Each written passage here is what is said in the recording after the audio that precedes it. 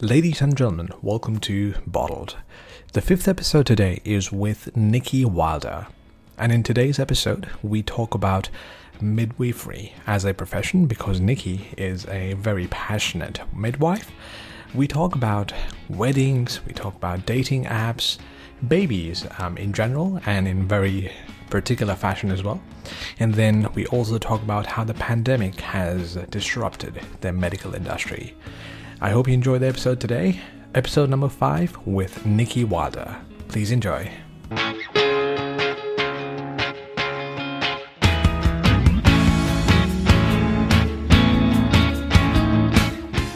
haven't been to a lot of weddings, but that wedding it just made me feel homely.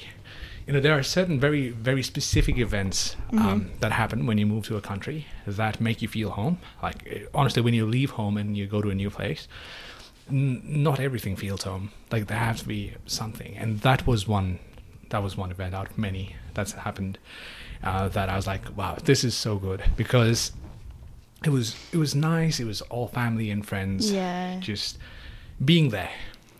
Just I'm the really feeling of glad. being there. Yeah. I'm really glad that you were there. Like, you actually really made a difference, I think. No, really? Yeah. Why? I want to know why. Well, with the music thing, we originally asked Jackson's brother to do the music, and he said no. He just said no. Yeah. And I was like, oh, shit. Yeah. Do I have to play the music myself? And then I was like, imagine playing the music, getting back on who's there. going to do it? Yeah. Yeah, I know why you said no, because it's a tough task. I have to tell you. Like, I was there, and I'm like, it felt as if it's my wedding. The music has to be good. If I mess it up, Nick is gonna kill me. Jackson's gonna kill me. His dad's gonna kill me. It's that brown guy over there. And it was a massive responsibility. But it was fun. Yeah, you did it well though. Yeah, and it's recording. How's the music, by the way? Tell Which me about music? It. Music at the wedding? Yeah. It was really good. Yeah. I mean, it wasn't an extravagant wedding to begin with, but there were a few little things that I really wanted, and I think I got them. Yeah. And the music was important to me. Yeah. Because we only had a few songs. We didn't actually get to play our own music at the cafe because there was already people there and blah blah blah. Yeah. So I only had I think I picked 3 songs out of 100 that I had originally put on a playlist that I wanted to play at the wedding, and I didn't get to play all of those, so I had to be really selective with what I wanted to play. Yeah. And Jackson edited one of the songs, the song that I walked down the aisle to fit it into what I don't even remember how much it was, 30 seconds or so. Yeah. And there was a couple of just key parts of the song, and the introduction. Yeah.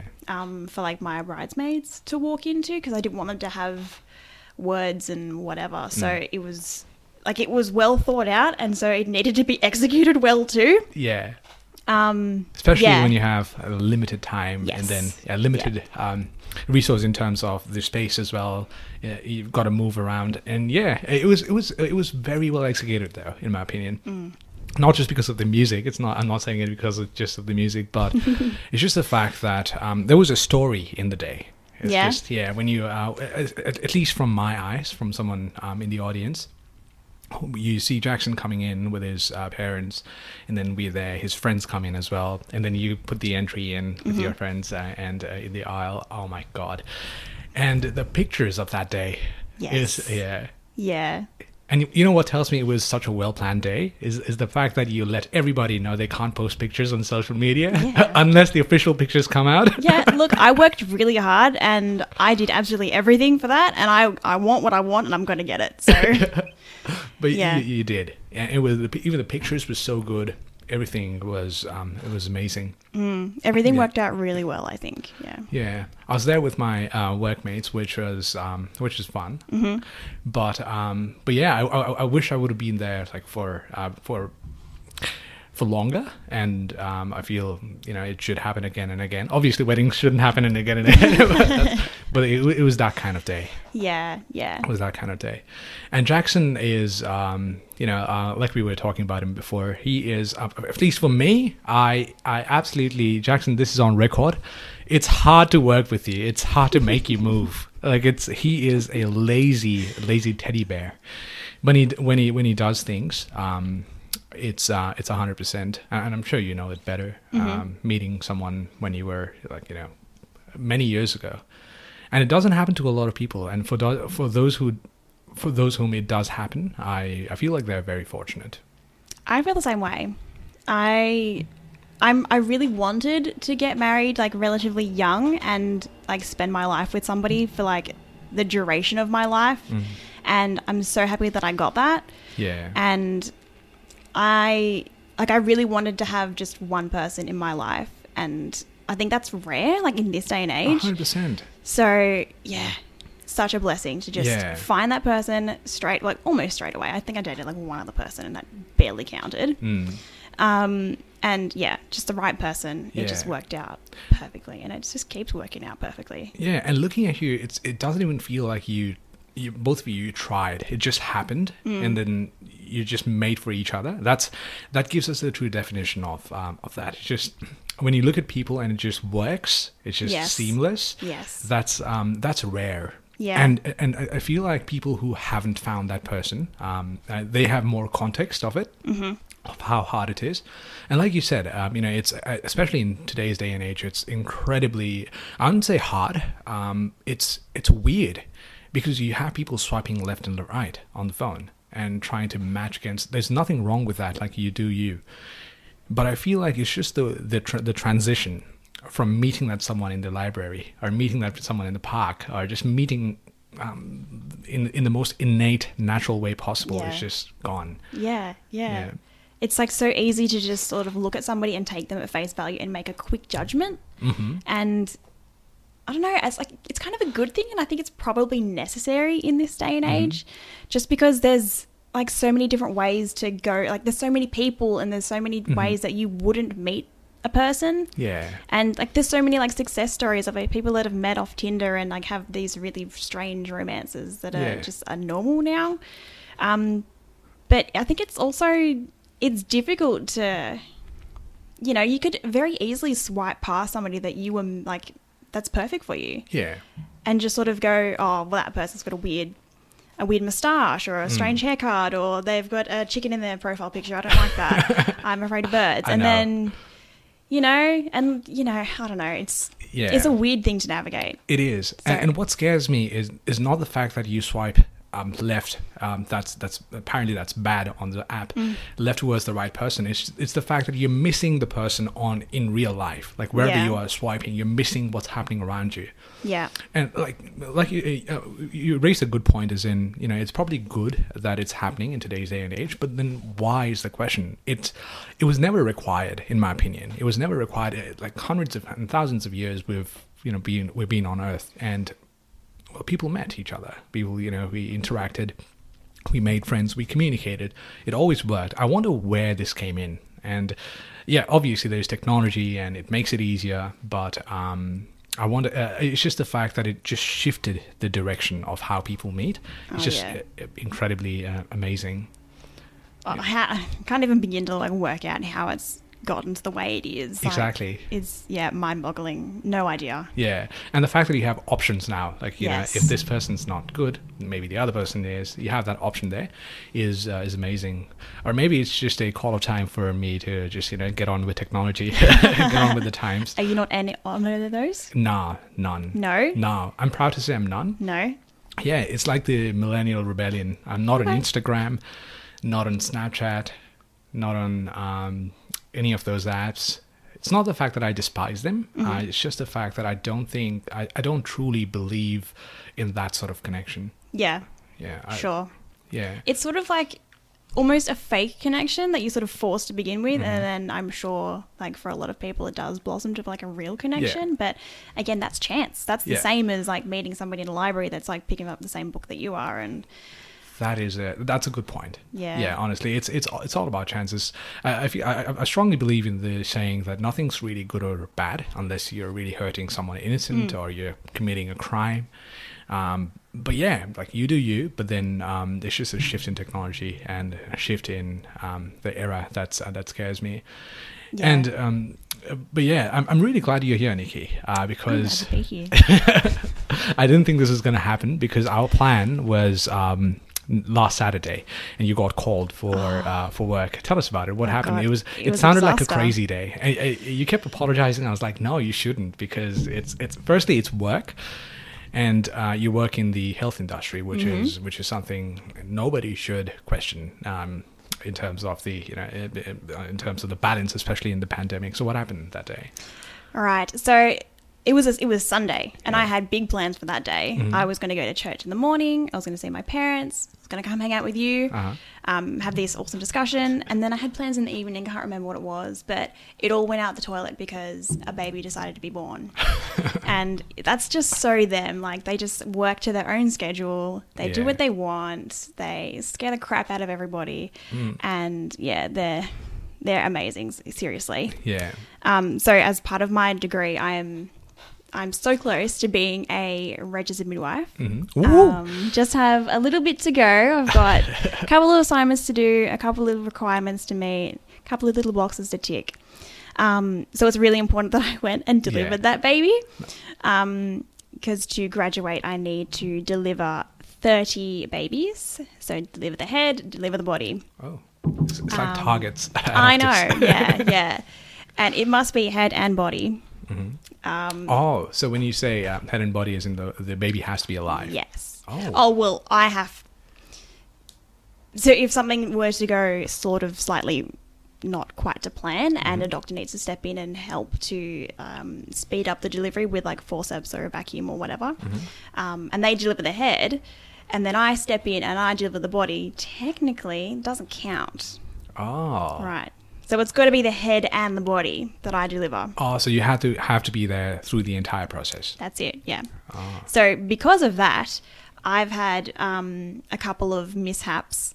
I'm very unlucky in the birthing suite because, I don't know, I've seen a lot of intervention for good reasons and bad reasons, and I just haven't met my requirements yet. Yeah. So, and we're at the pointy end of uni, so I need to start getting those deliveries. Yeah. And I've been working extra shifts and getting called in for births. Yeah. And they just happen to call me in on Sundays all the time. Yeah. And, you sent me the message, and I'm like, that's completely fine because we've got so much time, and you live right there in Caringbah, and it's just a drive away. We can always do this later, but it's just the fact that you are doing something that is required for this time. That's because it's all about the care, right? You're caring for someone's baby being born in the world, and it's just the fact that you do that makes me feel good. And 30 minutes ago, I learned that it's called midwifery, right? Not midwifery. Midwifery, yeah. Yeah, midwifery. And we talked about how that may be tweaked because it does sound like midwifery. Well, yes, I'm a midwife and I practice midwifery, so it's... Yeah. Oh, okay, so it's a common mistake, yeah. Oh, okay. So the person's called midwife and then the practice is called midwifery. Yes. Okay. That makes me think it's midwifery. I know. It's very off-putting. Yeah. So what do you, in terms of the work itself, how is it different to being a nurse? Because I've always thought they were the same people. When babies are born, it's the nurse who handles them. And there's a doctor, there's a nurse, and I've never heard of midwives or midwifery. What exactly is that? So nurses are very, very clinical. Obviously, they have like a lot of emotional support as well. But the name midwife means with woman. So you have sort of different degrees of like care for women. And that's what being a midwife is. It's caring for the woman. It's a fairly common misconception that midwives love babies, and that's what they're here for. We're here for the babies. And like, yes, that's the end goal for the woman and the midwife, to have a baby. But it means with woman. So we are primarily caring for the woman, and that's who you see for the 9 months of the pregnancy and in the first 6 weeks after the baby's born. Yeah. So the difference, I suppose, is that we work primarily with well women. Well, mostly with well women. In this day and age, we get lots of complexities, but when there's no complications. Yeah.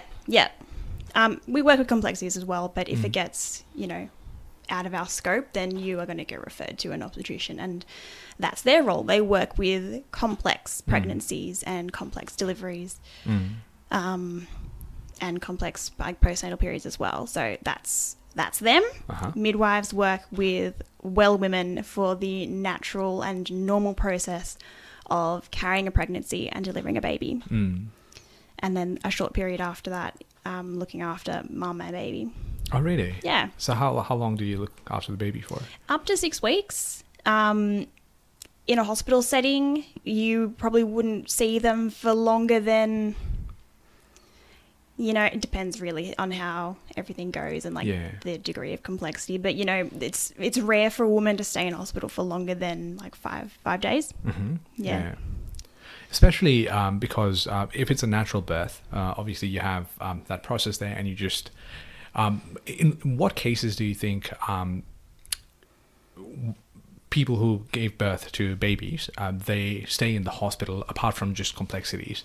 Because do you have to monitor a certain someone because of certain complications they've had in the past or during the process? Do you have to stay there as well for that? Yeah, it's very case by case. Some complexities can be handled at home. Women stay in the hospital. If everything has gone well, then they don't really even need to have any observations done. They might have, 1 or 2, just in very early period to make sure that everything is fine. And same with the baby as well. Yeah. But if there's no complexities, then they just stay there to be supported. Yeah. It's a massive transition. You don't just birth a baby, you birth a mother as well. And that's what comes out of the process. Yeah. Because it's a misconception again that, women have their babies and they know exactly what to do, and they know how to breastfeed, and they know how to settle them, and they know how to hold them, and they know what each cry means. They know when they're hungry. They don't. They have to learn that, and the baby has to learn to be a baby, and they have to adjust to a completely different environment. Yeah. And see, these are things we don't know. We just think it just happens. That's it. And we forget how the transition took place. So your job is basically to train the mother as well, and the baby as well to a certain extent. Yep. Yeah. We monitor well-being. We screen and, just look for things that are not normal, and we do things about them when they happen. But our primary role, I've found, is to just be there for the woman, give her information so then she can make her own decisions. Yeah. It's not going to help anybody if we just tell her this is what you need to do. She needs to be able to make her decisions. She needs to be able to, be responsible for her own well-being and her health and her baby's health. Yeah. And yeah, because if you just tell her this is what we're going to do, she's not going to be able to make those decisions in the future, and not going to be able to continue the transition. Yeah. So is it safe to say you give the mother a pathway as well? Yeah. At the first phase of motherhood, that you tell her, what's good, what's bad, what could be safe, what could be unsafe for the baby as well. That's it. Yeah. Yeah. So there is a lot of training as well then, just to have that, because it's a complicated matter. It's life and death, to be honest. It can be, yeah. Yeah. And it's funny because you love this, and I want to know why though, because I haven't heard a lot of people become midwives, and I think you're the first person. I'm so lucky that you're the first person. At least I know someone who is. So, but why? What's the why behind your passion? Right. Well, since as long as I can remember, I've just been fascinated with, the creation of new life. It's incredible how things happen. And, I still can't even grasp it, how something so small and so insignificant grows and unfolds and forms a new person with its own set of feelings and, you know, they do incredible things before they're even born, and like they're people before they're born, like way before they even look like people. Like babies can hear from I think like 13 or 18 weeks, like really? They hear you. And see, I may sound dumb, but I thought, you know how they say the baby's kicking, that was just a myth, or that was just for the movies. They just say it, so it's real that babies kick and babies move. They do. It's amazing. And not only is it amazing that, you know, babies are formed and born, and they have like these amazing inbuilt natural processes, like perfectly designed, can I say, to cope with birth and then survive after birth, like, you know, bonding and knowing how to feed, and like they crawl in their first hours and they communicate and you know, they learn and all this amazing stuff. Like that's all amazing and just super interesting, and I can't get enough of that. But you know, the women, like this is a major life event. It's like the women, their families are born, their families are grown, their families are completed through this process, and you make a massive difference. And, you know, even if you're just standing there doing absolutely nothing for the woman, just like, you know, sort of smiling her and going, you're doing it, like this is fine. Like you're witnessing like incredible things. So I can't get enough of that. And it's not for it's not like every other job where let's say, for as completely as an example, you're selling a piece of cloth, or it's not just meeting targets. It's you're meeting targets, like you said, 30 babies, but then it's the process that every single birth, just like you said, gives rise to a new story, and people are just celebrating it. And we talked about many months ago, we talked about how families come in to celebrate that birth. It must be amazing, and they must be very thankful for what you guys do. Yes, everyone says thank you, like even if it doesn't go the way that they want to, like they say like thank you for being there for me. And you know, I'm a student, so I don't always get to do what I want to do. Like I don't always like lead the care. I'm not always like the hero of the situation. No one's the hero except for the woman. But they always say like thank you, like just for being here and like for caring and for looking after me. And you know, it's sometimes all I do is give a woman like a back massage, or you know, try to, you know, tell her that this is fine, this is normal, you're doing a good job. And even if it feels like the worst thing in the world to be laboring, it's like your body's doing it, and you know, it's going to come to an end, and you're going to be fine, and you're going to get a baby out of it. And exactly, you can handle it. I guess it's the feeling of someone being there.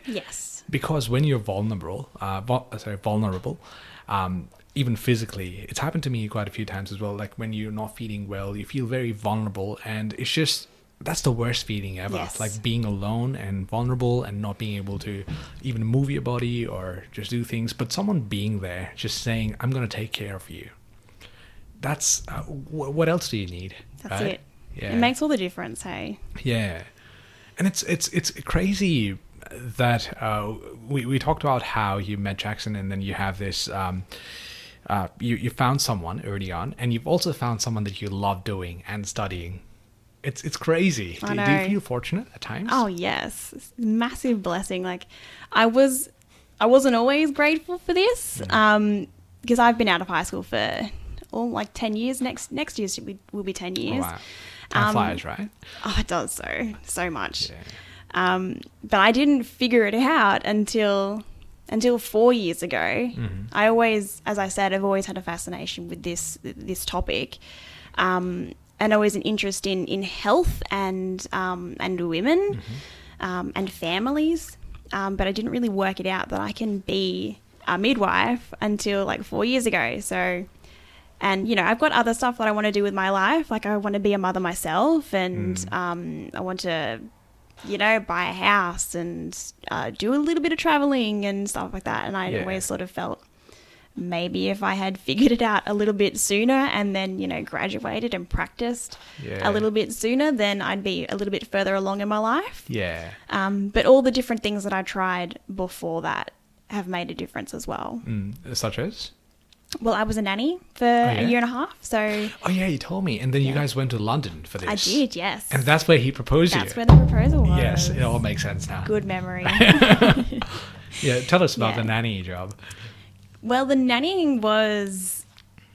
Where did that come from? I think it just built up from... I started babysitting. I've always been interested in children and families. Mm-hmm. So I was like, I really want to do babysitting. And I think I started doing like casual work with like a 10-year-old, and I was like, I'm just going to start with a 10-year-old, and then I work my way backwards once I get, a little bit more experience and references and everything. And I ended up working for this lovely family, single mother from London. She had 2 kids, and she was very, very busy in her life. She had big goals, and she was working towards them at the same time. Like she moved to Australia, I think maybe a year or so before I met her, and was setting up a life for her and her kids here. And I think it started out like relatively casually, just helping pick them up after school, and I just got more and more engrossed in the family, and I think by the end of it, or at least halfway through, they considered me family. Yeah. Because I was there every day. Yeah. Some weekends I'd planned I planned birthday parties, and I did grocery shopping for them, and then one Christmas, the woman took her kids to be with their fathers. So the older girl her father was living in London, and her son's father was living in, I think, Phoenix in America. So she wanted her kids to spend Christmas with their fathers, and she took the daughter to London and then took the son to America, and she stayed with her son because he was only 2 or 3 at the time. And then she flew back home, and she sent me to go pick up her daughter. Wow. So we had a really good relationship, me and that family, and they obviously trusted me to look after the kids. Yeah. And you've got to be that kind of person, right? You've got to be very close to just a feeling of being a family. Yes. And you've got to be trustworthy for this job. I can imagine not everybody being able to do it, even nanny or midwifery. People have to trust. Like, imagine, I can't even hold a baby right now because I don't have the practice. Like you said, maybe that makes sense, because I can see dads and uncles, they're all holding babies who are 3 or 4 months old, and I wonder how they learned it. Obviously that's with practice as well, and that makes me feel like one of my friends just became a dad last week. Oh, that's lovely. Yeah. And he's a guy who I never thought would become a dad at the age of 26. Never thought so. Never in my wildest dreams thought he would be a dad, and he became a dad. I was so proud as well of what he said after that. He's like, what I was 10 years ago or 5 years ago when we were friends is I'm not the same person anymore. And everything changed the day I was in the hospital when the baby was born. It must be incredible for you to see lives change. Yeah. Just absolutely. People become who they're not in a good way in the hospital. Does that happen quite a bit? Like people just change? Yeah. Like you spend some time with like these families when they're in labor and things, and you have these little conversations and you get to know them a little bit. Even if you met them that day, or you meet them like an hour before their baby's born, and you get to you watch their body language and their like the way that they interact, like the woman and her husband or a partner or whoever's there.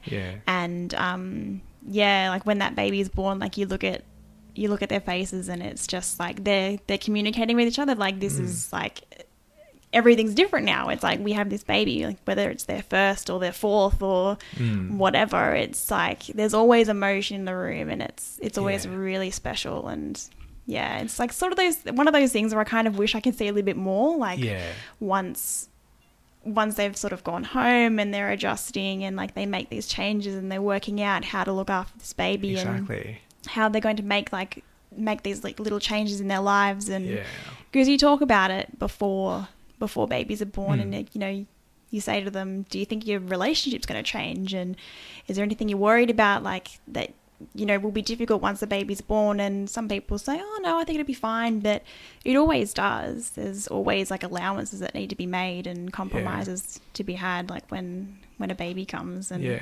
it's very special to. Why do you think this change happens? Like people, you hear this especially with babies entering a family, that people change. Why do you think this change happens because of a baby? What's the psychology? Because obviously you love your baby. It's he or she is yours, and you love them. But it's just the fact that it could turn a stone into whatever is soft, the heart. And it's crazy. Why do you think that happens? Again, I think it's part of that like perfect design. Like, when babies are designed to draw people in, and it's designed to draw like, the family, like the people that are around it to love it. Like that eye contact and like the skin to skin, like once a baby's born, like, you look at it and they have these massive eyes, and that's on purpose. Oh, really? That's purposeful. They're small and they have large heads and they look cute to make you love them, to make you want to look after them. Yeah. So it's God's way. Absolutely. I fully believe that. And like the more that I learn, like it's like, how does that exactly? How do all these like tiny little things that people don't even really notice, like that all comes together to. That's making sense, because we have these very big worships in Nepal. Right? And then the elders and the priests always say that the baby, when something falls off the table or when something happens in the room, obviously you have accidents there, but then they say a baby is always protected. It's a baby's eyes are always protected. And it's that's sort of making sense right now. And it's just giving me goosebumps as well. That it could be God's way of saying it's a creation, and then you're adding a human being on earth, such a beautiful place to live. And that's making a lot of sense. Yeah. It all, like everything about a baby is designed to like form a bond, and without that bond there's no survival. So it's all these things are so important, like the smell of like the baby itself. Like you always see women, like their natural instinct, or not just the woman, like the partner as well, like your instinct is to go in and smell them and touch them and kiss them. And like all these like different little things are they're all like perfectly in place to make sure that baby's going to get what it needs. And so, the baby's covered in, we call it liquor, that's the fluid that's around the baby. And it has a certain smell. So once they're born, like they smell it with their hands, they touch, they feel like the breast, and they use like their sense of smell to like find their way around. And if you wash off that scent from them, then it makes it harder for them to feed, and it's incredible. And they can smell like breast milk, and I don't know. So it's just the way you talk about babies and your work and study is the passion, the glow in your eyes. I know, I keep moving my hands. It's really good, because we had Richard, one of my friends, in the second episode, and he has this incredible hobby, of a very unusual hobby, of listening to music on a vinyl player. So it's like these old school pin drop players, like with the plastics. And he talked about that, and it was crazy because he had the same expression that you have right now, just a passion in the eyes. And Brian, who came in on the third episode, he has his own organization. He's like 23 and he's doing incredibly good. Have you met Brian? I don't think so, no. He worked with Jackson and I at Optus, and he has his company now, and he talked about the same company in such with so much passion, and that makes me think, passion, like you've got to love something you do, right? Do you ever feel like working when you're doing when you're working as a midwife? Or do you sometimes feel like there are down times as well? Like sometimes, like obviously, when you're working in any job, you have stressful moments, you have a rush. It's not always a bed of roses. Sure. Do you have those times as well? With anything, there's little bits and pieces where you might not agree with it. Think like little things that overshadow what you're doing and like the things that you love. Like, there's definitely things that get in the way and make it feel like it's harder than it should be. But those things are necessary as well. And, there's things like workplace politics and, I'm obviously the lowest of the low of the midwives, and there's the people that have been there for ages, and the work relationship, like the dynamics between like the staff, and like if you get the wrong combination of staff rostered on for that shift, then you might have problems, and like things like that, I suppose. And things that get in the way with like actually being with the woman, like there's documentation coming out your ears all the time, and you might document the same thing 3-4 times in different areas, and whatever, that sort of thing gets in the way. But you've got to cover yourself like on a legal aspect, and you've got to be able to like justify what you're doing. So I suppose like those things contribute, but they're definitely like the tricky things. Is there anything on the job itself, as in the roles and responsibility of a midwife, that is challenging at times?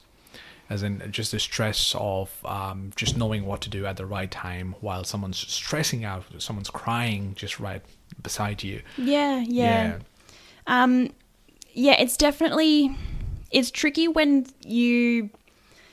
things look like they could be going pear-shaped and you're not 100% sure that they are, but safety's like the main thing for everybody, and it's difficult to step back and let like the obstetrician take control when obstetricians, it's their job to handle it when things aren't 100% safe, but sometimes they want to step in when it's 98% safe and they want to just get it over with. And it's difficult to sort of decide whether that 2% of risk is worth it or not. So I definitely find it challenging to sort of step back and I suppose let somebody's pregnancy or birth like journey go in a direction where I know that they're not going to be satisfied at the end of it.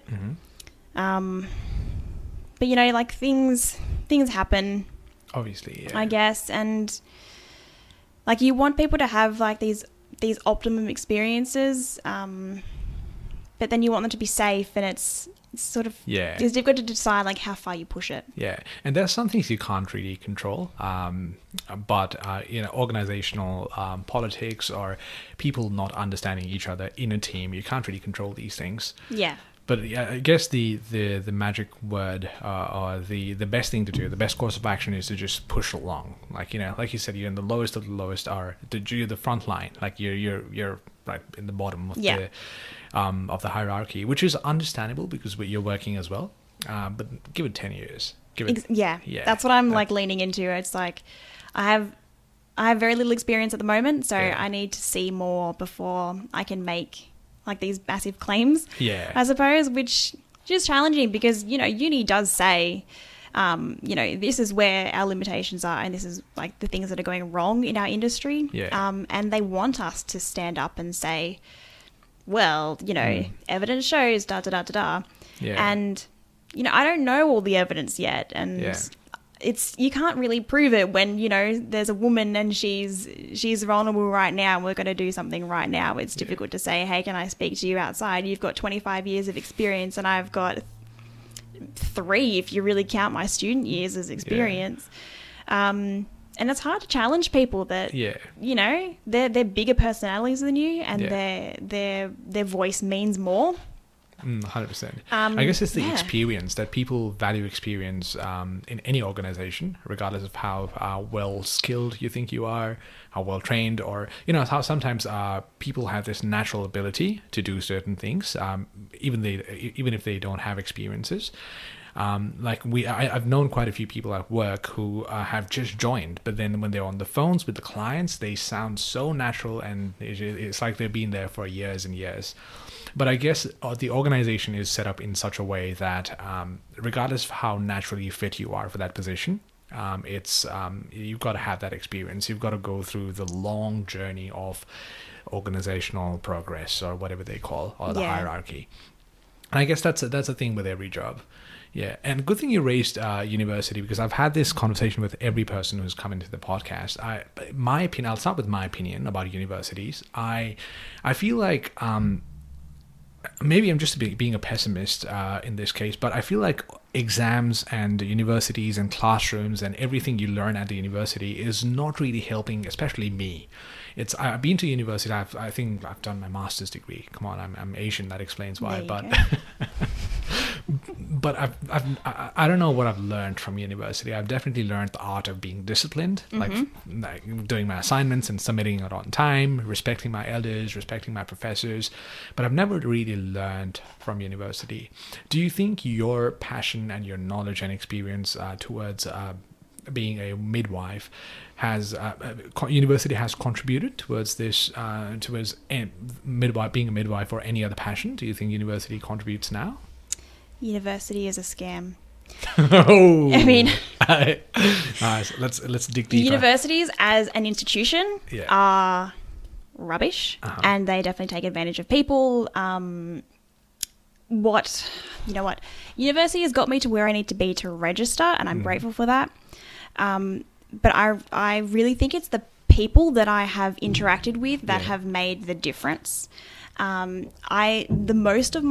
bulk of my learning, like 98% of my learning, has come from us as students sharing our experiences. Yeah.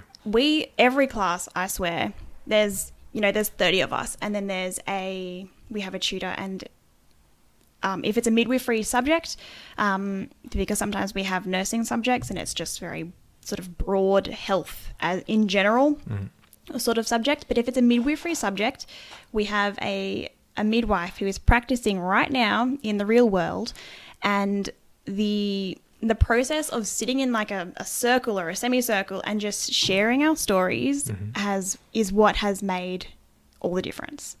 That's the most valuable resource that the uni has offered me. Meeting people. Yes. Yeah, meeting the right people, I'd say. Yeah. And so I think if I hadn't have gone to university and it was a traineeship the way that it used to be, however many decades ago, I think I would have got that. I would have got that from there. So, I mean, it is what it is. You have to go to university if you want to register. And that's fine. Yeah. But also, there's a lot of crap in there that you just don't 100%. Need.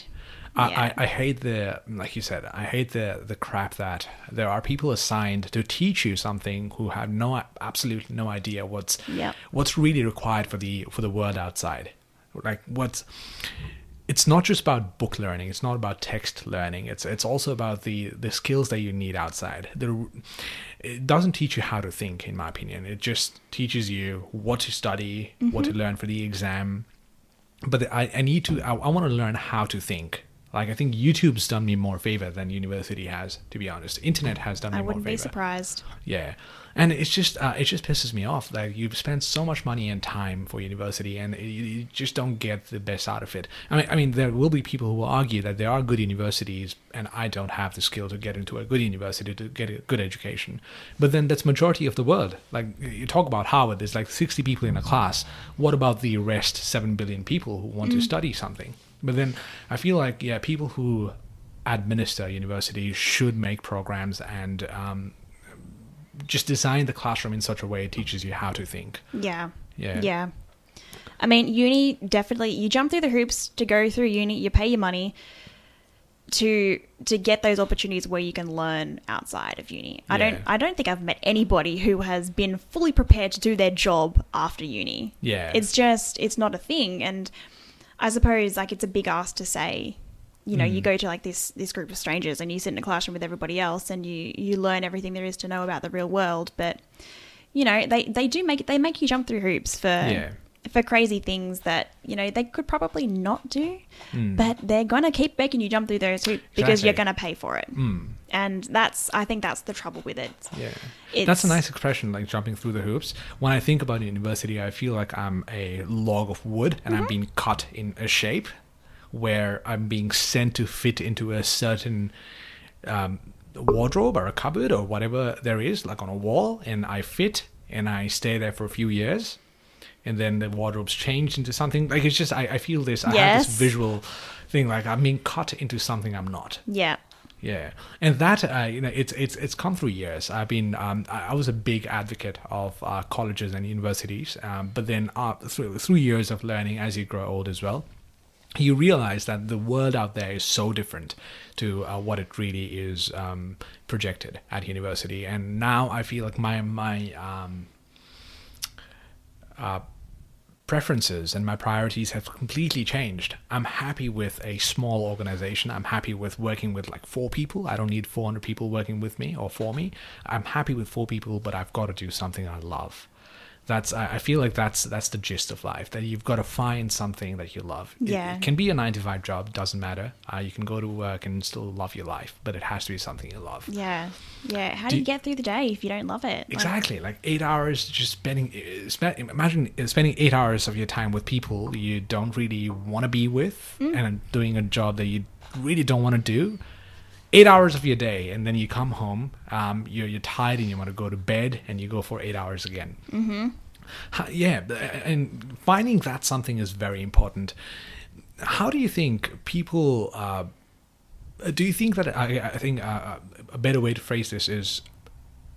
Do you think finding that something at the right age is important? Like the key word is age, because a lot of people wait, and then a lot of people don't start the businesses until they're 40.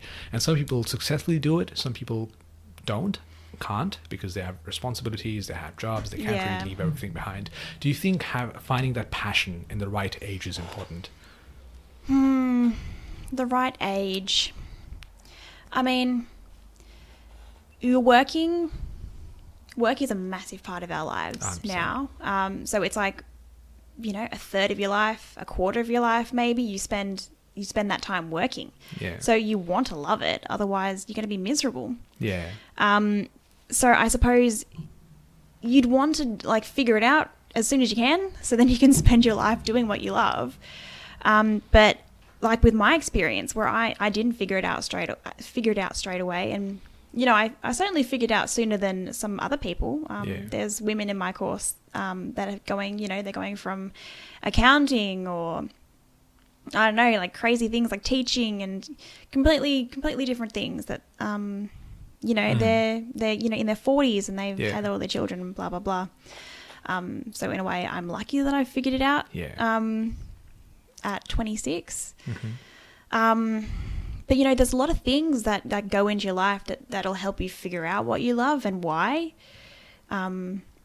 It's about connecting the dots, I guess. Yes, yeah. Because everything you do happens for a reason, in my opinion. Like every single person you meet, every single experience that you go through. Yeah. You feel like it's not really contributing to what I'm doing. Yeah, but then at the time.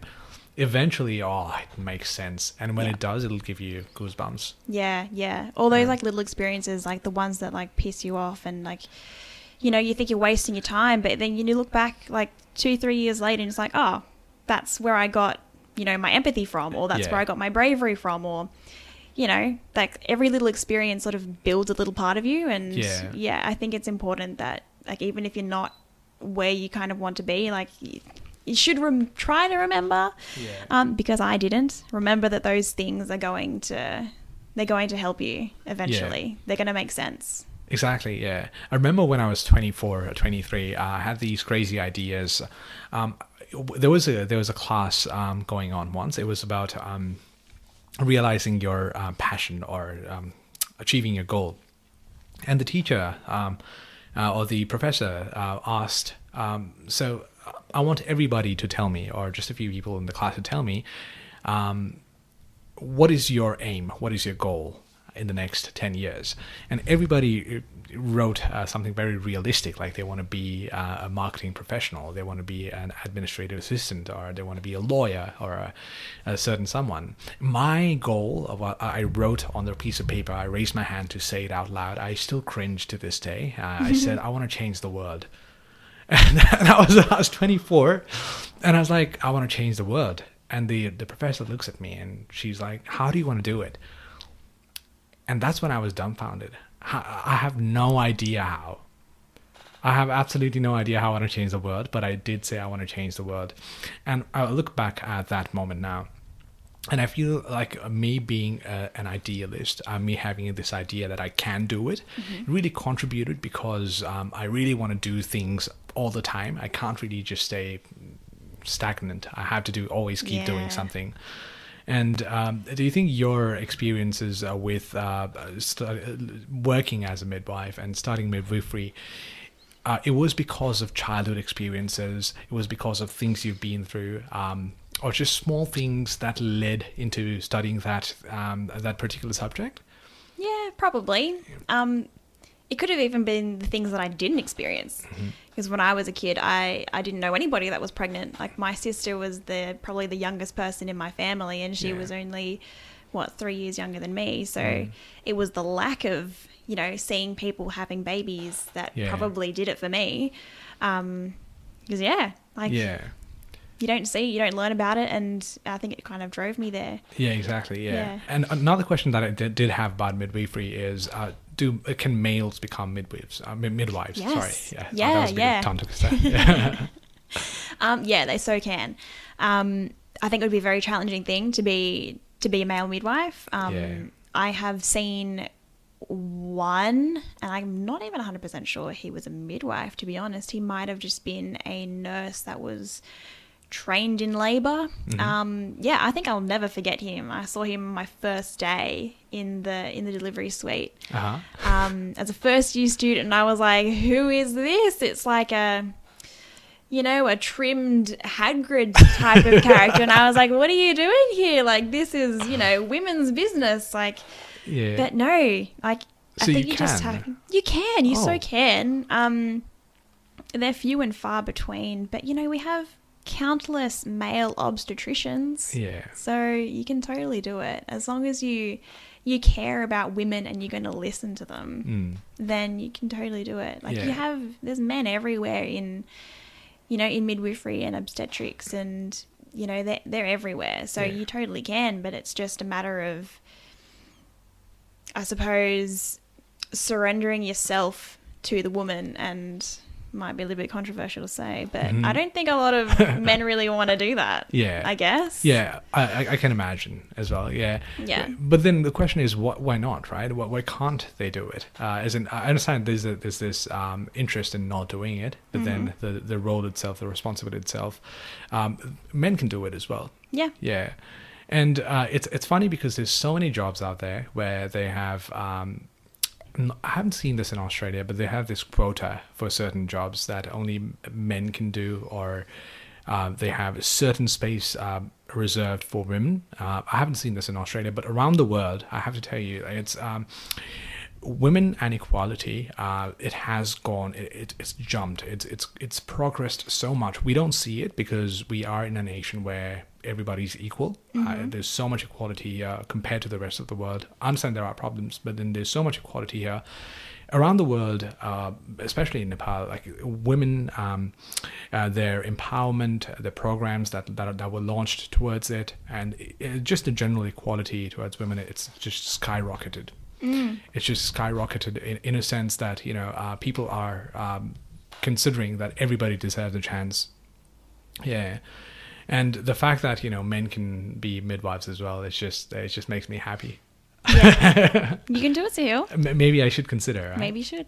You can start off being a doula. What's a doula? A doula is a support person.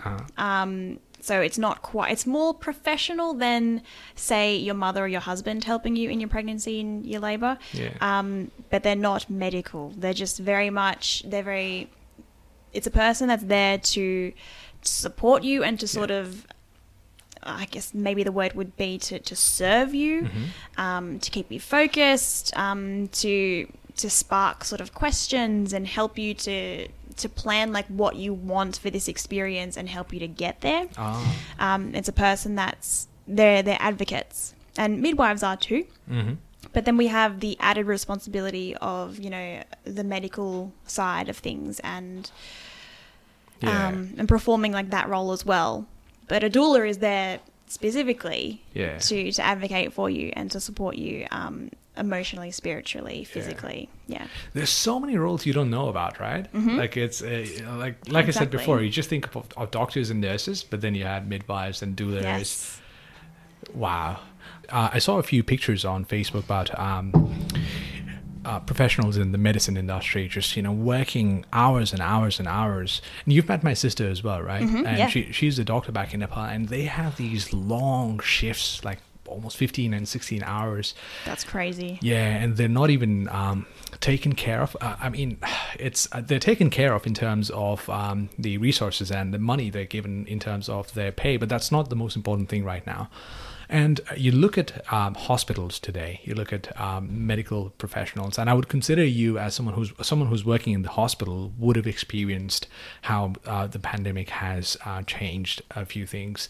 And I want to get your views on that as well. Has it not, and how, if it has? Right. So like in my industry, it's definitely like things have changed. They haven't changed as drastically as like the way that it would happen in like a respiratory ward. Like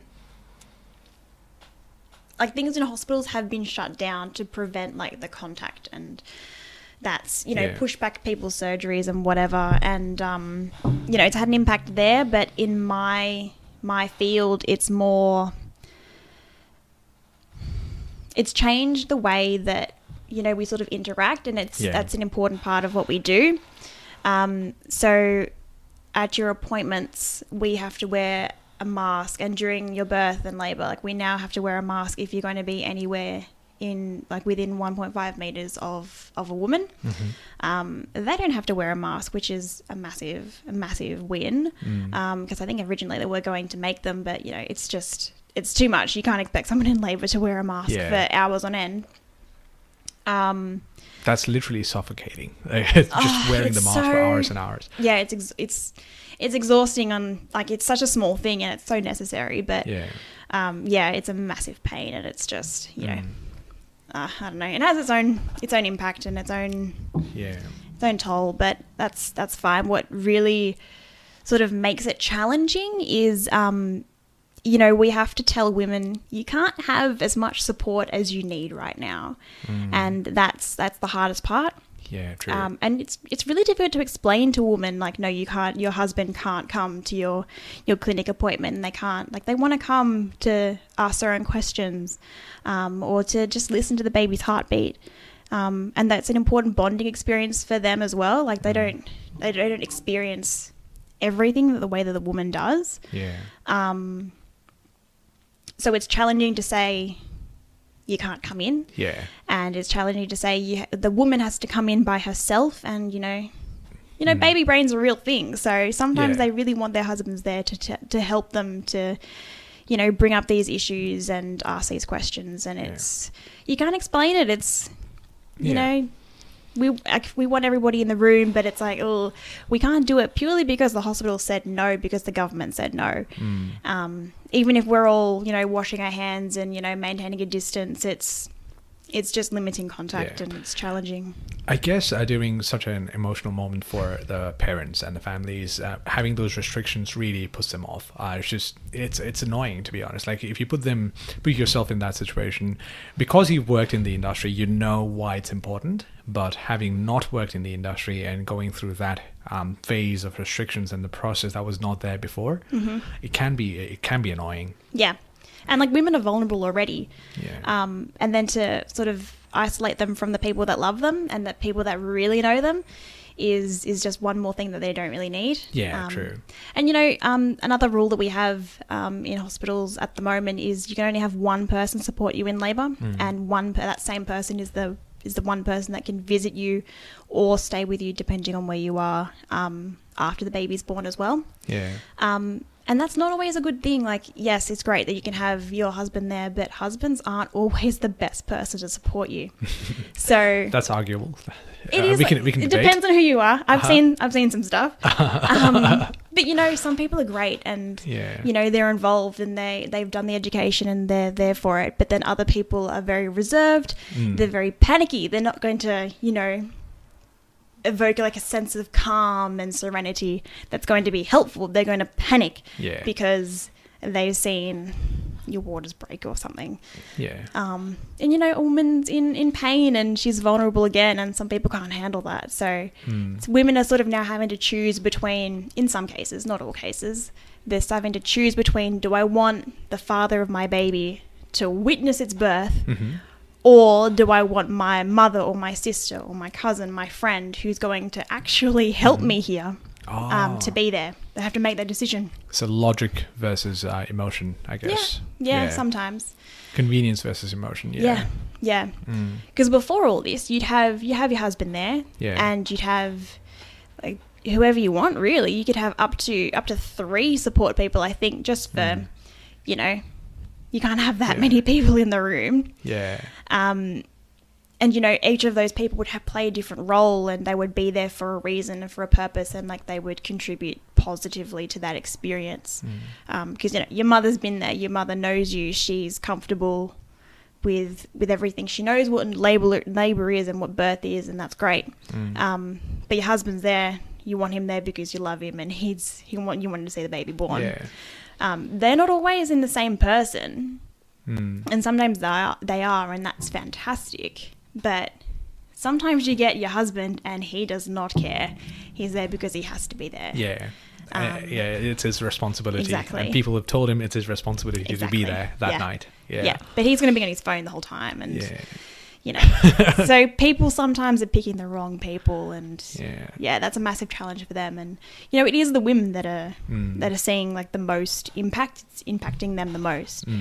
Now, having seen so many things between families just being there, not being there, children being raised by people who do take care of their children, and some people who need more training or need more time with the child.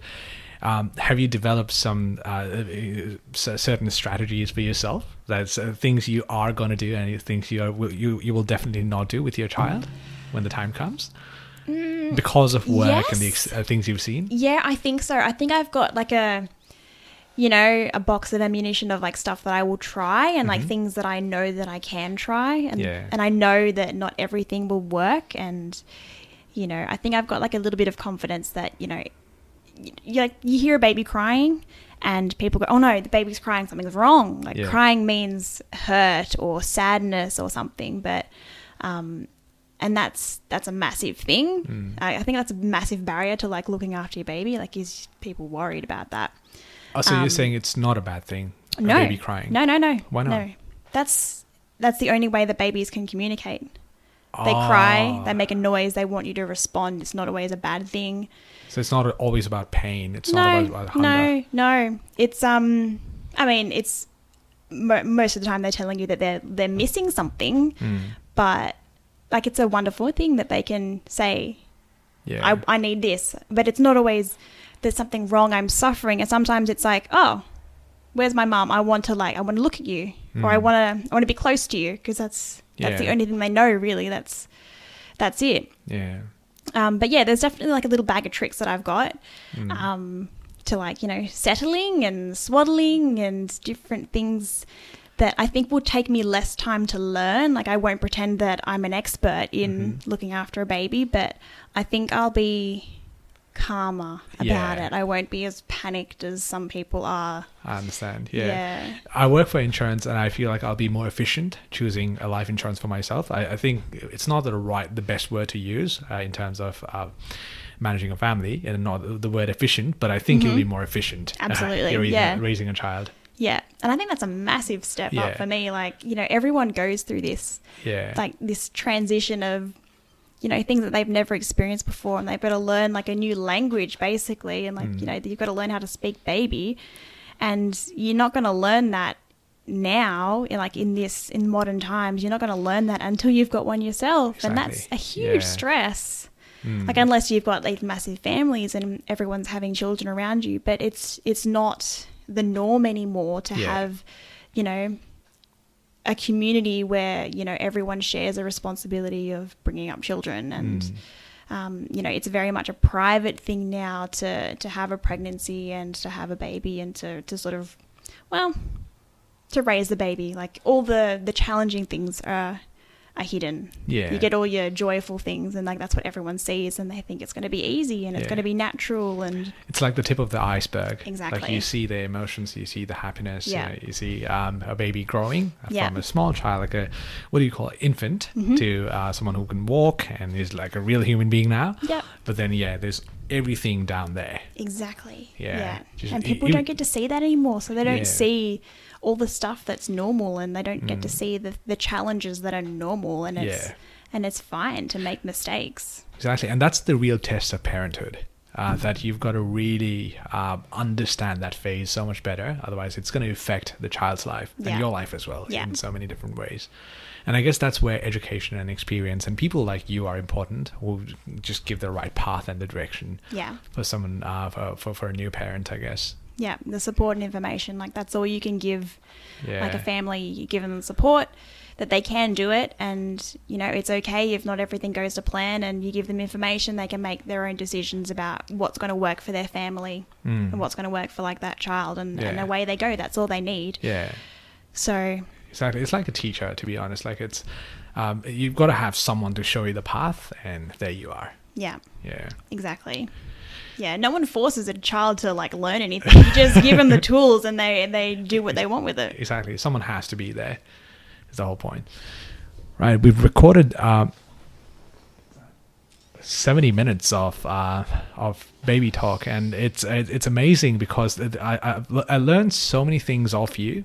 Just I'm not a big I don't know a lot about babies, and it's just it's a whole new world out there that's yet to be experienced by me, and obviously by you as well. But we look forward to the future, don't we? Yeah, we do. Yeah. It's going to be amazing. Like we talk about things that we know, we've seen, we've learned about, but we don't know what's really going to happen. Obviously, it's going to happen, and it's going to happen good. But I think the future is yet to come. Yeah. It's like life's greatest adventure, isn't it? Exactly. It's like shooting an arrow in the dark and just hoping it just lands in the right spot. But you have this belief. But thank you so much for coming, Nikki. And it was a pleasure. It was a pleasure learning about midwifery. Yeah, midwifery, and just just the experience of being a midwife. And just looking after a baby, and realizing that there are people out there who care. Like there are people out there who are there to help you out in a time you need help most. And I guess all I can say is we salute you for your service. Thanks. This has been such a really good experience. Has it? Yes, yeah. And I think it's given me a little bit more confidence. Like I'm going on prac tomorrow, so now I just talking about all this. It's like, I do know what I'm doing, and I'm in it for the right reasons. Yeah. So it's a great feeling, right? Right? Opening that up to me. Not a problem. It's a great feeling, right? Just talking about something and then realizing midway, I'm smart. I know this. Yeah. I've got the clarity, and I can express this, which means it's out there. All I've got to do is execute it. Exactly. Yeah. And maybe I'm meant to be doing this. Exactly. So that's a really good comfort as well. But thank you so much for coming in. This was the 6th episode of Bottled. It was incredibly fun for me. Thank you so much for being here. And I wish to have you again. What I am planning is maybe in a few months' time is you and Jackson together, so we can talk about... it's going to be a mixture of smart, that's you and me, and shit, that's Jackson. I don't know how that's going to hold, but we'll find out. Oh, I'm down for that. There'll be a lot of banter. Perfect. All right, cheers. Yeah. Alrighty. Thanks. Thank you, guys. Thanks for listening. Bye-bye.